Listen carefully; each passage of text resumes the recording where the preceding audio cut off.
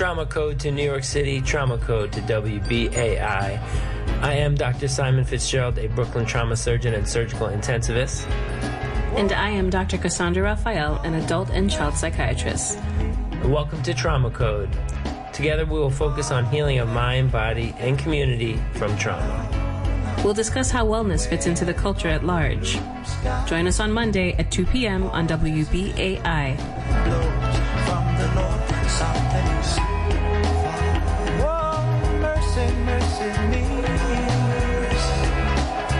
All things ain't what they used to be. Oil wasted on the oceans and upon our seas, fish full of mercury. Mercy me. All things ain't what they used to be. No more radiation underground and in the sky.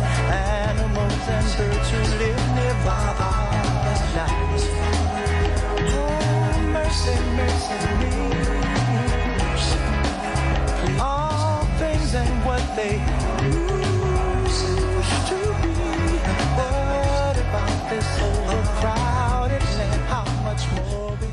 Welcome back to Trauma Code on WBAI. This is Dr. Simon Fitzgerald, and welcome back into the studio, my co-host, Dr. Cassandra Raphael. Dr. Raphael, how are you doing? Good to be here. Happy Monday. Happy Monday, everybody listening. I'm doing pretty good, enjoying this beautiful weather in New York City. How are you, Dr. Fitz? Well, doing good today. Of course, we have on the air with us in a little bit Dharna Noor for today's episode, Climate Anxiety. Yeah, so, you know, the weather is quite beautiful in New York City these days, and we were in Baltimore over the weekend, also beautiful there. But definitely a little bit anxiety-inducing. Unseasonably warm, perhaps. Unseasonably warm, yeah. So anyway, while we're enjoying the weather, we'll have Dharna is a reporter and I believe an editor of the Climate Desk at the Boston Globe, a paper that's been investing in covering the climate crisis, the ongoing climate crisis. And that music that we opened up with is Marvin Gaye, the legendary Marvin Gaye, who this is from the 1971 album What's Going On. That song Mercy Me or Ecology. A song that obviously I've heard many times in my life, but I didn't really know that it was about climate change until I started looking up a little bit more good music for today's show and topic. But, you know, Marvin Gaye clearly way ahead of his time in talking about climate change. But, I mean, really, I think historically no one is ever really ahead of their time in talking about climate change. But with this record, Mr. Marvin Gaye certainly saw some things coming.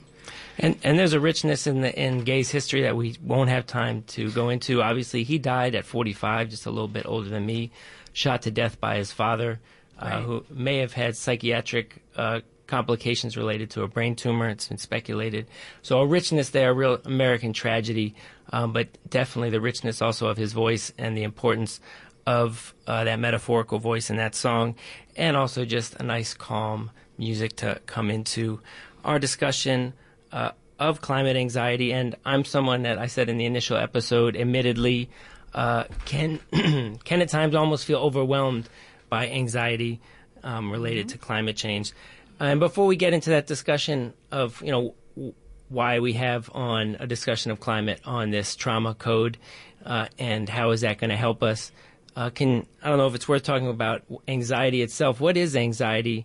You know, how is it a problem, and how can we address it in a healthy way when it's about real problems? So, you know, typically when I'll speak about anxiety, I like to introduce the topic by discussing fear, right? So fear, it's a physiological process between your brain and other organs in the body. And it's intended to keep us safe, right? There are some chemicals that do their thing, and we get the experience of fear. But that system can be overactivated as a result of genetics or life experiences, environmental factors. But fears can become anxiety if they don't subside with time, or if they impact daily functioning, then we'd be talking about like clinical anxiety. But climate anxiety, what we're talking about today is, or eco-anxiety as some others call it, is distress related to worries about the effects of climate change. It's not actually like mental illness, but it's rooted in an uncertainty about the future of this planet. And I feel like sometimes anxiety is like a little trigger, a little alarm that goes off. And I think some people lean on that as a crutch to try to compel themselves to do something, but it can also be overwhelming in a way. So when we feel that little bit of fear or anxiety, what's a healthy way to deal with it? Well, there are different ways to deal with it. So one thing that I would say about anxiety in general and about climate anxiety is no different here. So you can invest some finite amount of time regularly or daily to think about climate change. And when I say invest some amount of time to think about it, at the outset, it might just be a little bit of panic. Like, oh man, what are we going to do? This is happening. The world's not, folks are not taking enough action against this or to counter this. But then eventually it might become a little bit more researching and understanding what climate anxiety, what climate change is, how it's impacting people, where one is, and where it's impacting people all over the world. And then a little bit later on, it can become mostly doing something about it. So it can be increasing public awareness, protesting, taking fewer flights, using public transportation more. So full disclosure, this episode is a little bit of therapy for me to deal with my climate anxiety. So thank you for bearing with us. But I'm not alone. I believe in Nature or Science, one of these big journals recently, there was a global study of global attitudes towards the climate crisis and what's being done about it, specifically looking at young people. I think their age group was 16 to 24, something like that. 16 to 25, I think. And it was really overwhelming sense of not only anxiety but frustration and almost anger at the leadership of not responding to it. So this is... Can I just say one please. thing? So you're talking about globally, but even Americans, more than 2/3 of Americans experience some amount of climate anxiety. And over the weekend, I was with my in-laws, and they have a poster on the wall that says that we're borrowing the planet from our kids or from young people or generations to come, something like that. And that's kind of what we're seeing. These are the folks who are most worried about it. I think 84% of kids age 16 to 25 said that they were at least moderately worried about climate change and what's going to happen to this planet. So it's theirs to live with, right? What are we going to do about it? Well, today, what we're going to do, we're going to get Dharna Noor, one of the most important American journalists on this topic, in my opinion, right now, on the air about what's going on and what can be done about it. So let's have a little musical interlude while we get her on the air.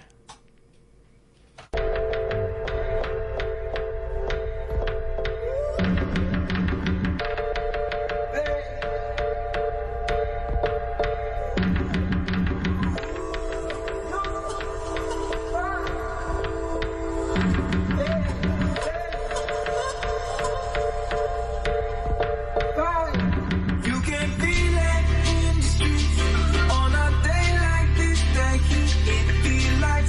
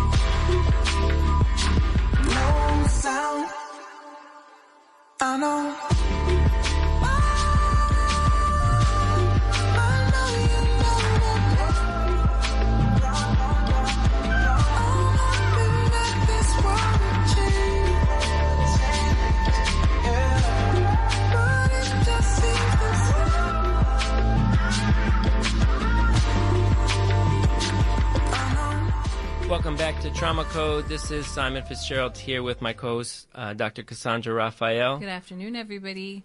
That song we were just listening to is Feels Like Summer by Childish Gambino, also known as Donald Glover. And our board engineer, Reggie, was just giving me a little bit of backstory on this song. I mean, we chose it because obviously it's related to climate change if you pay attention to the lyrics. But Reggie, do you want to tell us a little bit more about... Yeah, sure.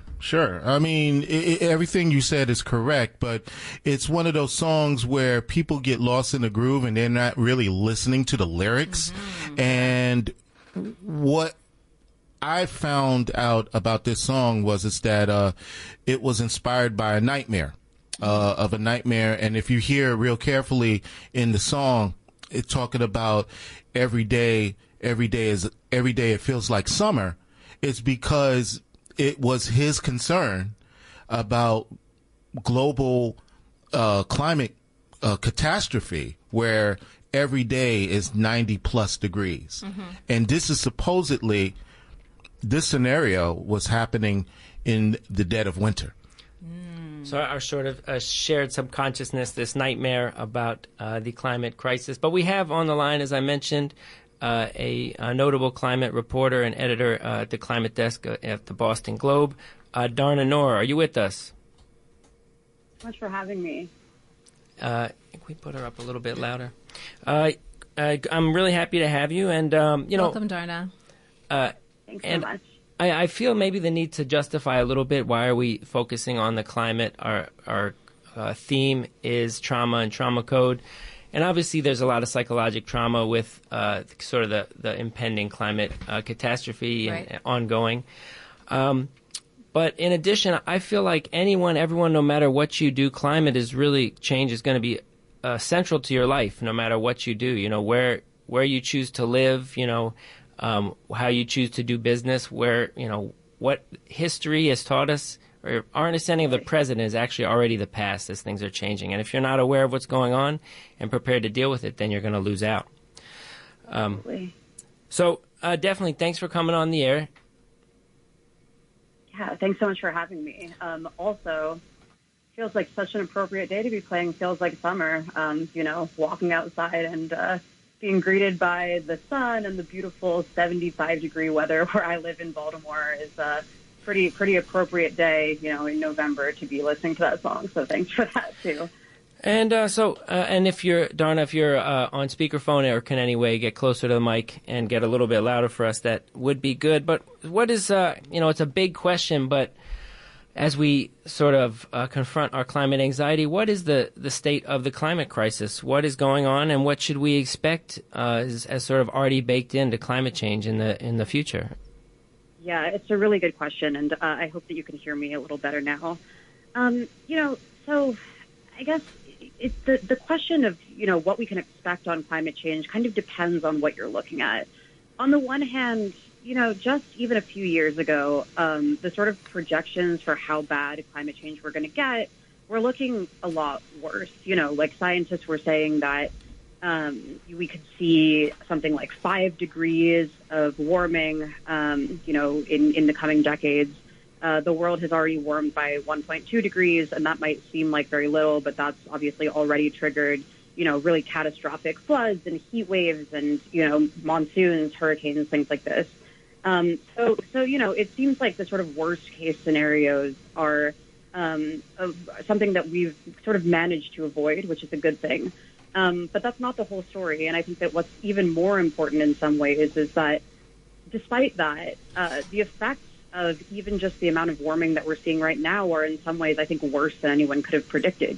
We're seeing really catastrophic changes that are being triggered by only a little bit, a little bit in terms of how we just sort of generally think about the temperature each day, only a little bit of climate change. If we are currently seeing, these sort of huge, massive changes on a global scale after 1.2 degrees of warming, what does that mean for if we reach 2 degrees? I think that the question of how much worse it's going to get is a really huge one, and it also totally depends on what we do now. I think the biggest thing that we've seen from climate science and from reports over the past couple of decades is that the biggest factor in our fate is what we do now. How quickly we can transition away from coal and oil and gas, how quickly we can prepare our cities and our countrysides for, the incoming of more climate disasters, how quickly we can sort of band together as nations and provide funding for, those who might not be able to afford the big changes that they need to undertake to sort of take on the climate crisis. These are the big questions that I think will be the determinants of our future. And, part of that is I always think of, when you're thinking about the weather forecast, they report a whole lot of snow and then all of a sudden it starts changing. It's not only important what they say the forecast is going to be, in my opinion, but sort of the rate of change. If the number keeps going down on the amount of snow, it's going to be even less than they say when you go to sleep. And if the number keeps going up, it's going to be even more. So all that to say, what's the rate of change? And part of that is sort of the emissions trajectory. Are we moving in the right directions in terms of how we're contributing or mitigating climate change? Or are we moving in the wrong direction as it is? So, again, it's sort of a complicated question. I think that if we look at, the trajectory, obviously, since like 1990 or since the Industrial Revolution, it's very clear that emissions are on a sharp increase. There was a period in 2020 where there were some reports that were kind of showing, carbon emissions are finally going down. 2020 is going to be a big change. But obviously, what else happened in 2020? There was a major kind of, other sort of crisis, the pandemic, that brought a lot of industries, especially polluting industries like, manufacturing and travel and things like this, to a grinding halt. And now we're seeing that global emissions since then are rising. Global electricity demand will have increased by 5% last year, according to the sort of, one of the top agencies that looks at this, the International Energy Agency. And so, while we're not seeing as sharp an increase as we were before, it's really, really bad that we're seeing more planet warming pollution at a time when it's very clear that, that will only sort of bring more catastrophe.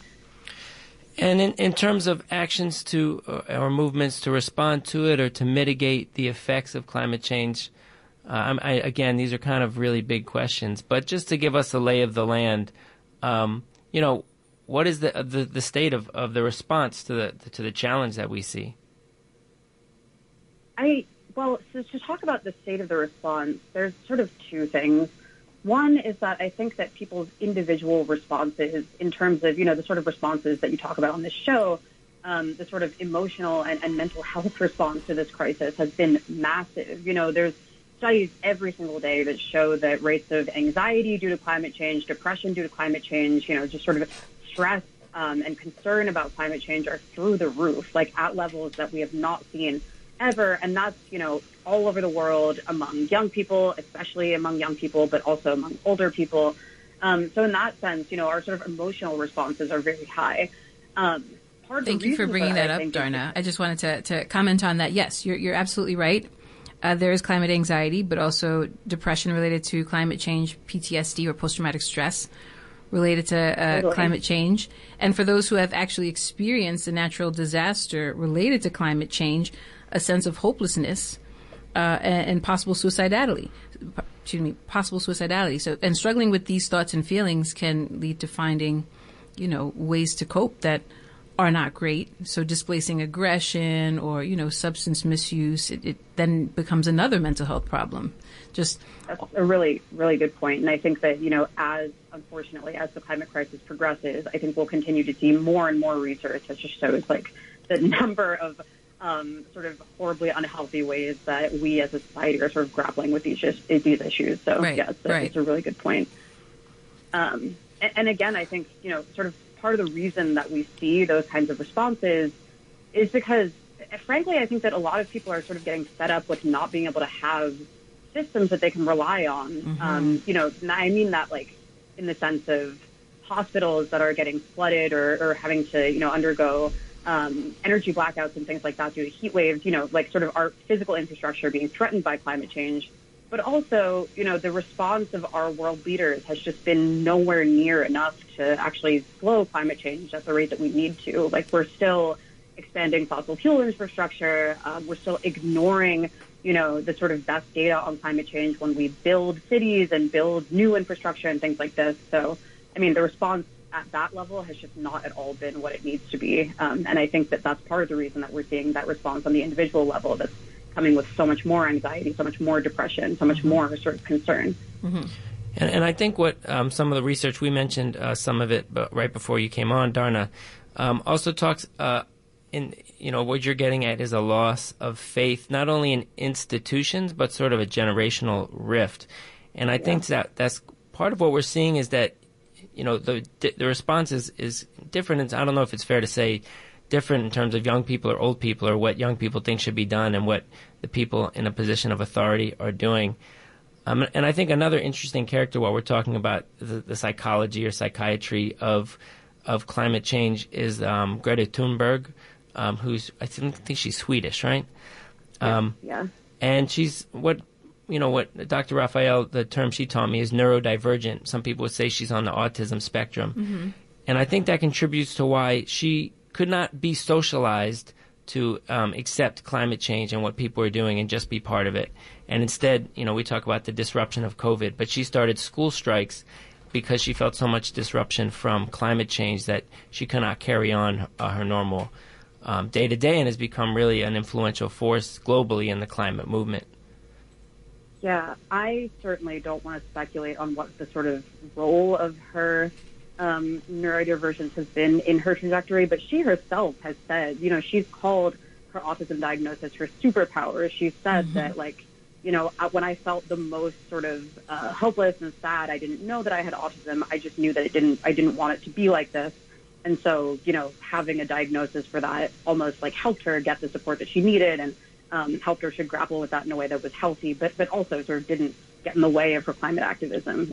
So yeah, it's an interesting sort of point to think through. I appreciate that, Dharna, that you say that she says that her ASD or her autism spectrum diagnosis is her superpower. And I mean, that's kind of what, kind of a little bit on a tangent, but that's a little bit what the neurodiversity movement is about saying that people can think in different ways and it can be to the benefit of everybody else and themselves. And certainly Greta Thunberg is certainly out there making the important issue known. And hey, if that's what her superpower allows her to do, wonderful. We're here for it. We love to see it. Mm-hmm. And so, Dharna, obviously this topic is always relevant in our lives. But one reason that we decided to have you on now is that there is an important, there's been periodic climate change summits, mostly through the UN. And there's one that's starting right now, right in Sharm el-Sheikh in Egypt. Yeah, absolutely. It just started yesterday, convening tens of thousands of people from all over the world to address what to do about this issue. And, so if people this may come across their, timeline or their TV or whatever sphere of reference or influence that it has over them.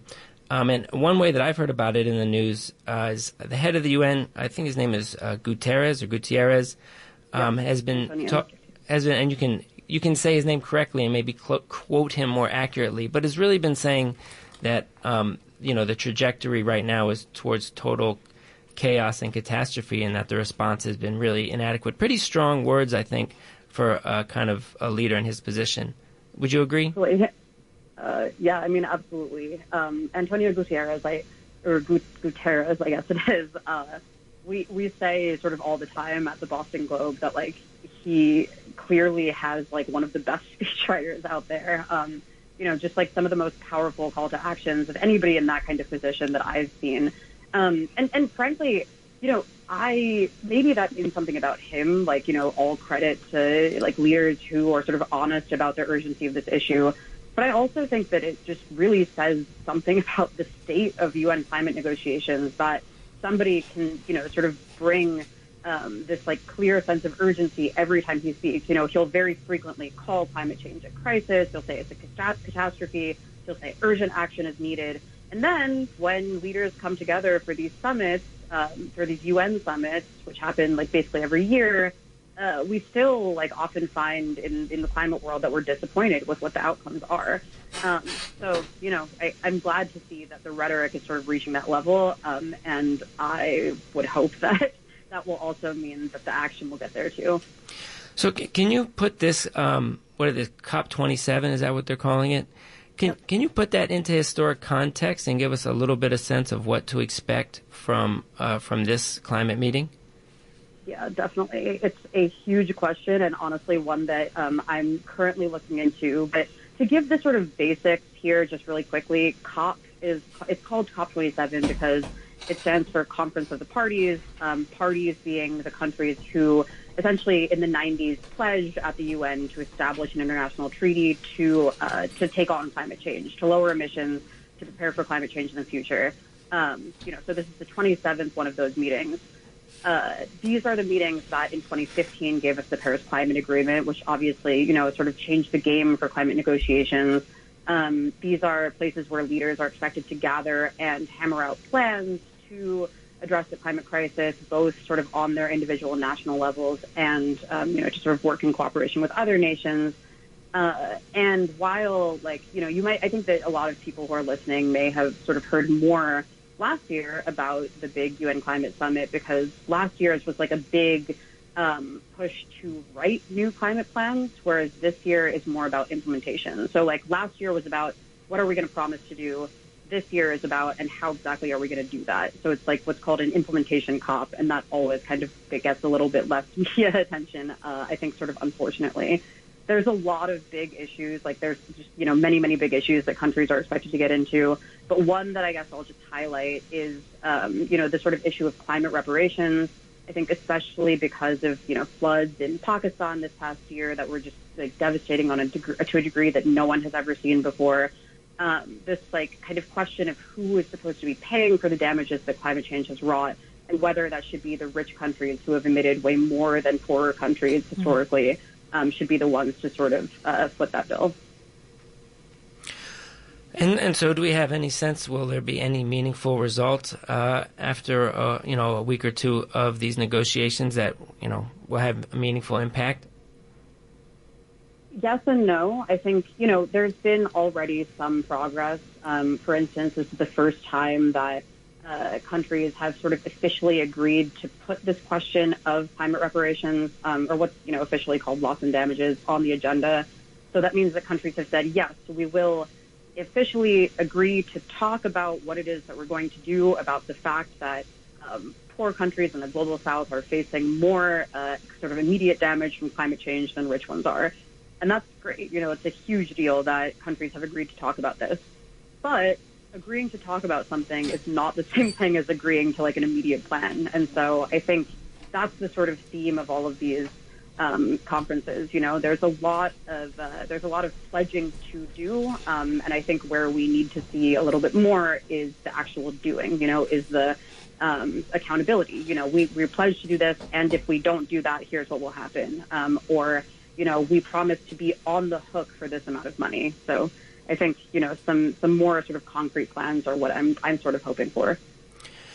And the other way that, news that I've heard about this conference, in addition to, the statements of Mr. Guterres, is the kind of the political environment in which this occurs within Egypt. In other words, the climate, these summits are often the site of a lot of what's the word I'm looking for? Of public influence, at least attempts, civil society to influence the climate action plans. But Egypt right now is not a place where it's safe to try to influence government policy or initiatives, right? What I've read is that people who are perceived as a threat by the government at this time are simply disappeared. So how does that influence, or what do we make of a climate summit within that environment? Yeah, it's a really huge question that I think a lot of folks in the sort of climate world are thinking through right now. Many people have sort of pointed to the hypocrisy of a nation that has sort of an abysmal human rights record, that has been, really sort of intolerant of activists of all kinds, including climate activists. The hypocrisy of a nation like that agreeing to host a summit like this that's supposed to deliver major action. One sort of huge fight that's happening right now is a fight for justice for a British Egyptian activist whose name is Alaa Abd El Fattah. who has been on hunger strike. And just today, on Monday, he, I think, announced that he was even going to forego drinking water. Or I guess it was yesterday on Sunday that he said that he would stop drinking water also. He's a political prisoner. He was an activist who was put in prison as sort of part of this oppressive regime. And, you know, a number of activists, including, as you mentioned, Greta Thunberg, have been calling for him to be released. And so, you know, I think a sort of big question for climate activists and for the sort of climate movement more broadly in Egypt is how exactly to treat these questions of repression, especially because, you know, frankly, at a lot of these sort of climate summits in the past, a huge reason that a lot of folks will show up is to protest, is to sort of get in the streets and to say, you know, we're here to tell you that nothing that you will accomplish here is enough. We need more. And I think that folks are finding that to be a lot harder in a nation where, you know, the right to protest is just not protected. Anything else that you want to focus on or give us any thoughts about, you know, this, what's going on right now with the UN meetings around climate, or what's going to be happening in the near future that will be important and influential? Yeah, I mean, I guess that one other thing that I'd sort of be remiss not to mention is that, you know, one of the big things that a lot of people are hoping for is that countries will sort of up their plans to carry out climate action. You know, so just to sort of give a little bit of context, there was a recent UN report that showed that even if nations met all of their current promises, we could see essentially like a level of climate catastrophe that would just be, you know, completely like obliterate coral reefs, mean that there were heat waves for billions of people that could make, you know, many kinds of crops obsolete, just like total climate catastrophe. And that's even if all countries' promises are met.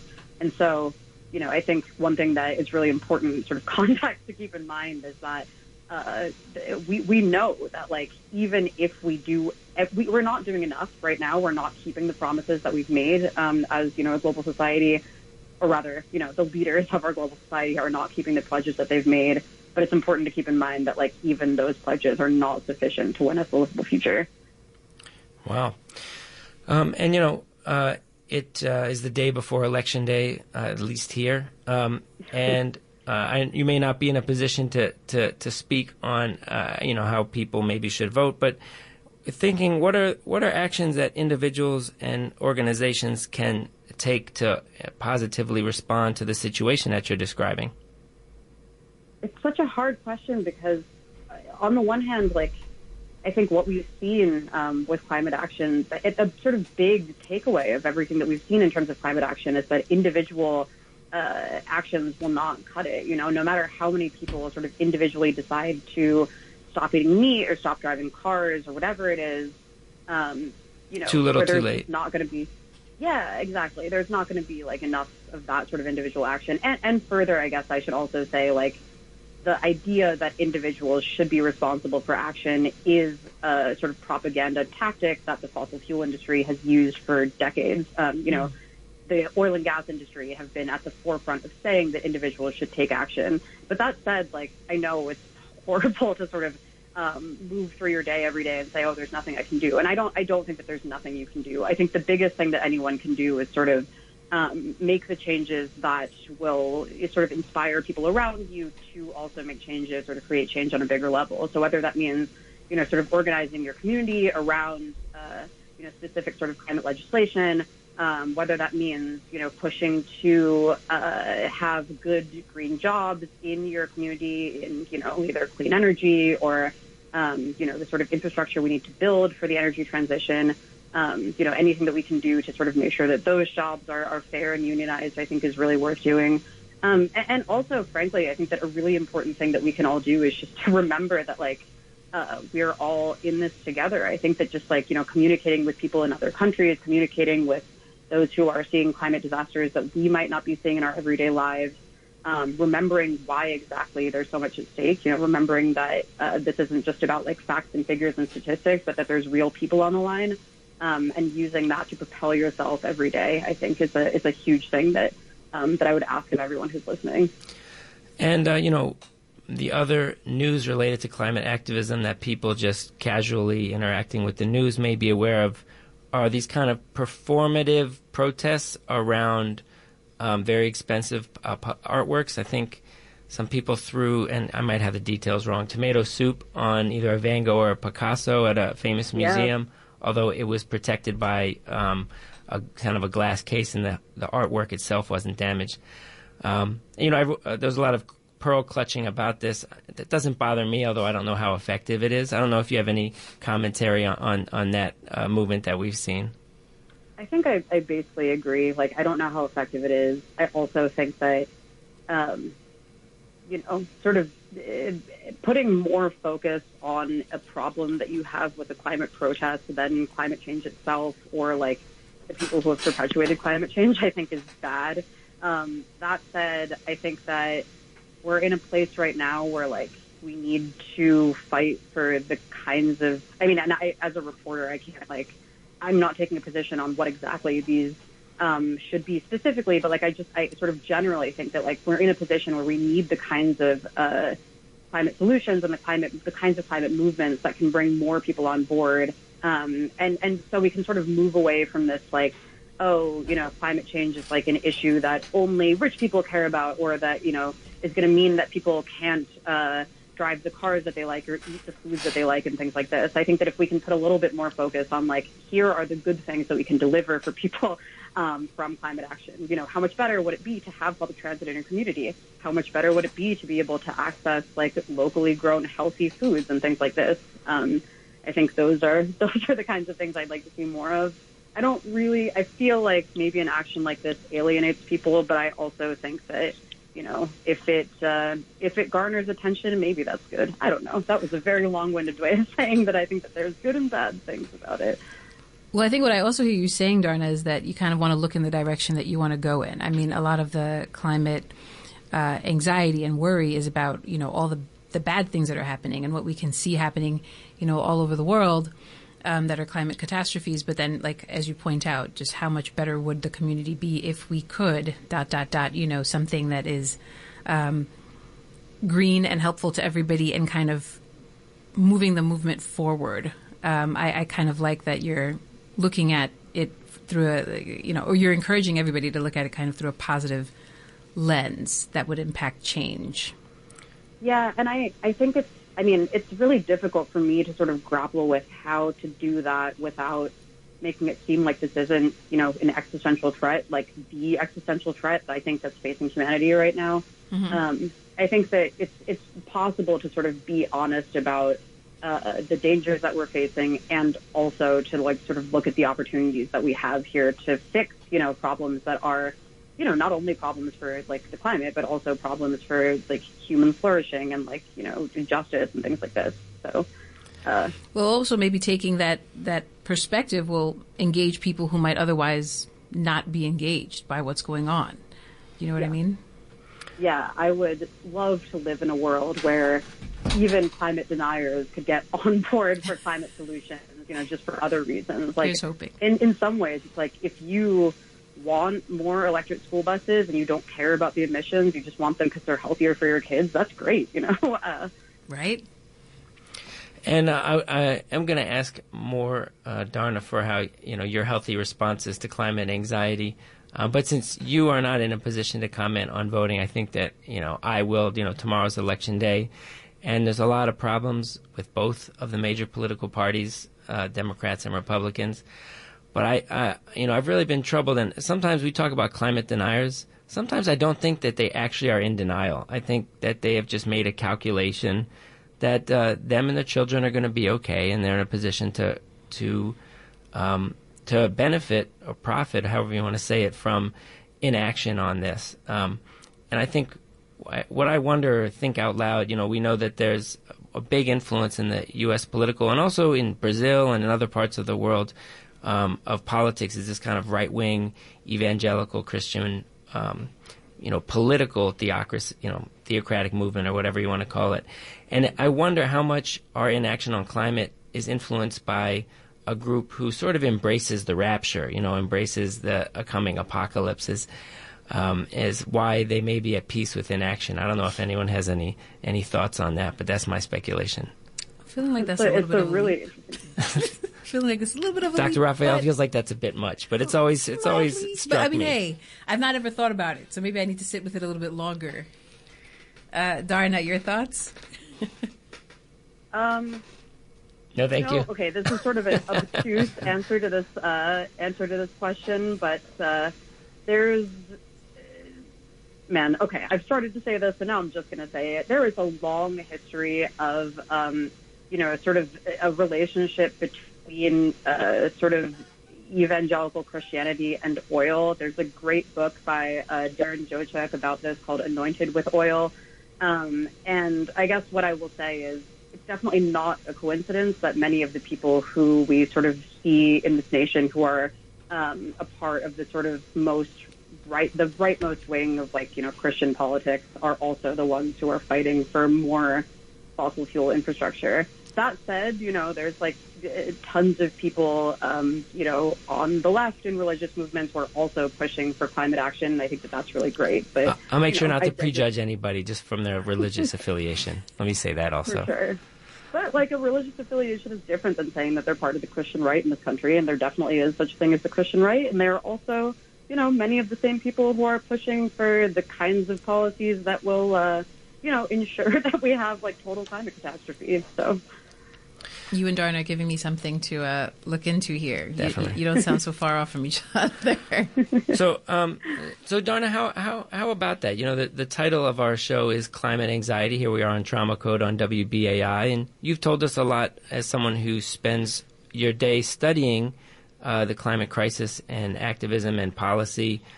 How do you deal healthily with, what you must feel at times, anxiety towards the climate change and climate crisis? Yeah, I mean, I think sometimes I don't deal with it very well. I definitely have days where I feel totally overwhelmed and, sort of helpless because of the stuff that I'm sort of reading every day, as many of us are. But I also think that I've sort of, in my time covering the climate crisis, I've gone from feeling despair most of the time to feeling anger. The climate crisis is something that's not just sort of happening to us because of, humanity at large. It's not something that's, all of our collective faults in the same way. It's something that's being done to the earth, and it's being done by, in many ways, people who have profited off of it. There are real actors, real corporations and things who are, and not to say this is because they're so evil or something, but if it's your business model to make a thing and sell a thing that is responsible for climate change, but you're making money off of it, and there's no government telling you not to do that, then you're going to continue to do that because it makes you money. And so I think, sort of being fueled by anger sometimes is a way that I've sort of learned to cope with these emotions, and remembering that, there is a future where we're not going to get to a place where everything is back to normal. There are some things that are sort of baked in. Even if we completely stopped using coal and oil and gas and everything tomorrow, we'd still see the seas continue to rise. We'd still see more heat waves, things like this. But we can still have a world where things are a whole hell of a lot better than they are right now. And there's lots and lots of opportunities to, lower pollution while also sort of making people's lives better in the process. So I think just remembering that there is another world that's kind of out there is really important for me.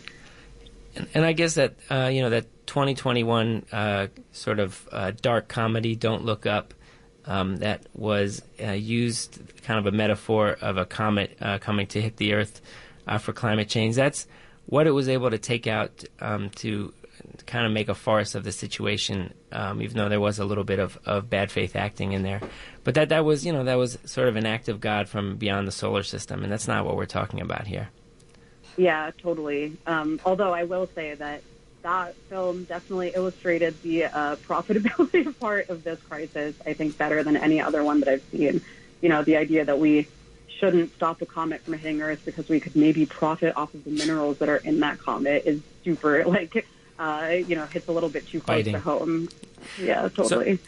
So I guess that could be my first movie recommendation. But whenever I have guests on, I definitely like to get any cultural recommendation, book, film, music, performance art, anything that you would want to bring to our audience's attention that's bringing you life right now? Yeah, for a person who sort of spends so much time thinking about climate change, I think that I actually engage in like art about the climate crisis a little bit less than sometimes people would expect. That said, there was a really incredible novel that came out earlier this year, I think it was, by Rebecca Sherm, called A House Between the Earth and Moon. Highly, highly recommend. It's a sort of new sci-fi or cli-fi, I guess it's being called, novel that deals with these themes of not only climate change, but also the role of tech companies in our world, things like gender divides, and how those sort of intersect with the need for climate action. Highly, highly recommend. It's also just really compulsively readable and really funny. So that would be my recommendation. Well, thank you so much, Dharna. Yeah, definitely something to look into. You said that's Rebecca Sherm, A House Between the Earth and Moon. That's right. And another book that I guess came up that I'll have to look into was Anointed with Oil by Darren Doshak. That's right. Yeah. All right. And this is a little bit off topic, but I think you and I have a mutual friend, Baynard Woods, who wrote a book in the last year or two, I guess this year, called Inheritance, which was him coming to terms with the legacy of white supremacist violence within his family in South Carolina. You may have read this already, but I've been working my way through it, and I hope to have him on the show in the future to talk about it. And definitely my audience in New York, definitely look this up, Inheritance by Baynard Woods. Totally. Yeah, absolutely. Baynard is a great friend and also a huge sort of inspiration. Highly recommend that everyone read Inheritance. Excellent. Well, we have a couple more minutes on the show. Is there anything else that you want to leave us and our audience with, Dharna? Since this is a show that deals with, issues of sort of trauma and mental health, I guess that I would also sort of encourage everyone to find ways to grapple with and handle their own climate anxieties in ways that don't sort of preclude worry in a way that's very real. Sometimes I guess to put it another way, I sometimes will feel this tension between I don't want to be so paralyzed by climate change that I can't live my life. I don't want to feel so anxious about climate change that I can't, respond to it. And it's really hard sometimes, I think, to balance that with the real concern that this isn't just an anxiety that's based in nothing. It's a real concern about the world and the future of humanity and all other living things on Earth. So, I guess it's a sort of question that I grapple with. And if anybody has ways that they'd recommend dealing with it, I'd love to hear from you all. I have actually, on that note, I have read recently of something called the Good Grief Network, which is an organization that helps folks process their feelings related to climate anxiety and to connect with other people who kind of want to take meaningful action, whatever that looks like, if it's, affecting how you live as an individual every day, but also raising public awareness about it.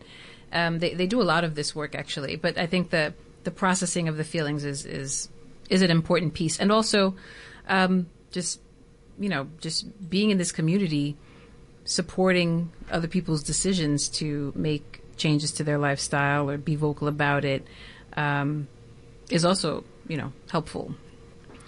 Totally. Yeah, it's amazing how much better it can feel to just know that you're not the only one experiencing this kind of dread.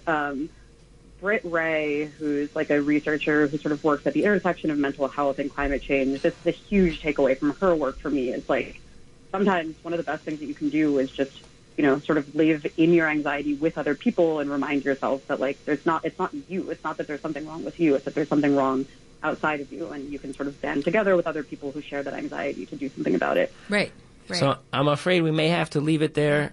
This has been Trauma Code, again on WBAI. Thank you, Dharna Noor. It's been a pleasure, Dharna. Thank you. For joining us from the Boston Globe.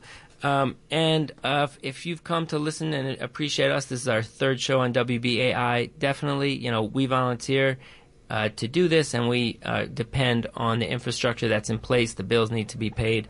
So definitely you can support the station and our show Mom, Dad, feel free. On WBAI.org or at 212-209-2950. Again, 212-209-2950. Thank you again from Trauma Code. Thank you. Thanks so much for having me. There's nothing more refreshing than having a clear, crisp, clean glass of water on a warm summer's day. That cool, refreshing drink. Try it with your friends. New world water make the tide rise high. Come inland and make your house go by. Fools done upset the old man river. Made him carry slave ships and fed him dead niggas. Now his belly full and he about to flood something. So I'm throwing rope that ain't tied to nothing. Tell your crew use the H2 and wise amounts. It's the new world water and every drop counts. You can laugh and take it.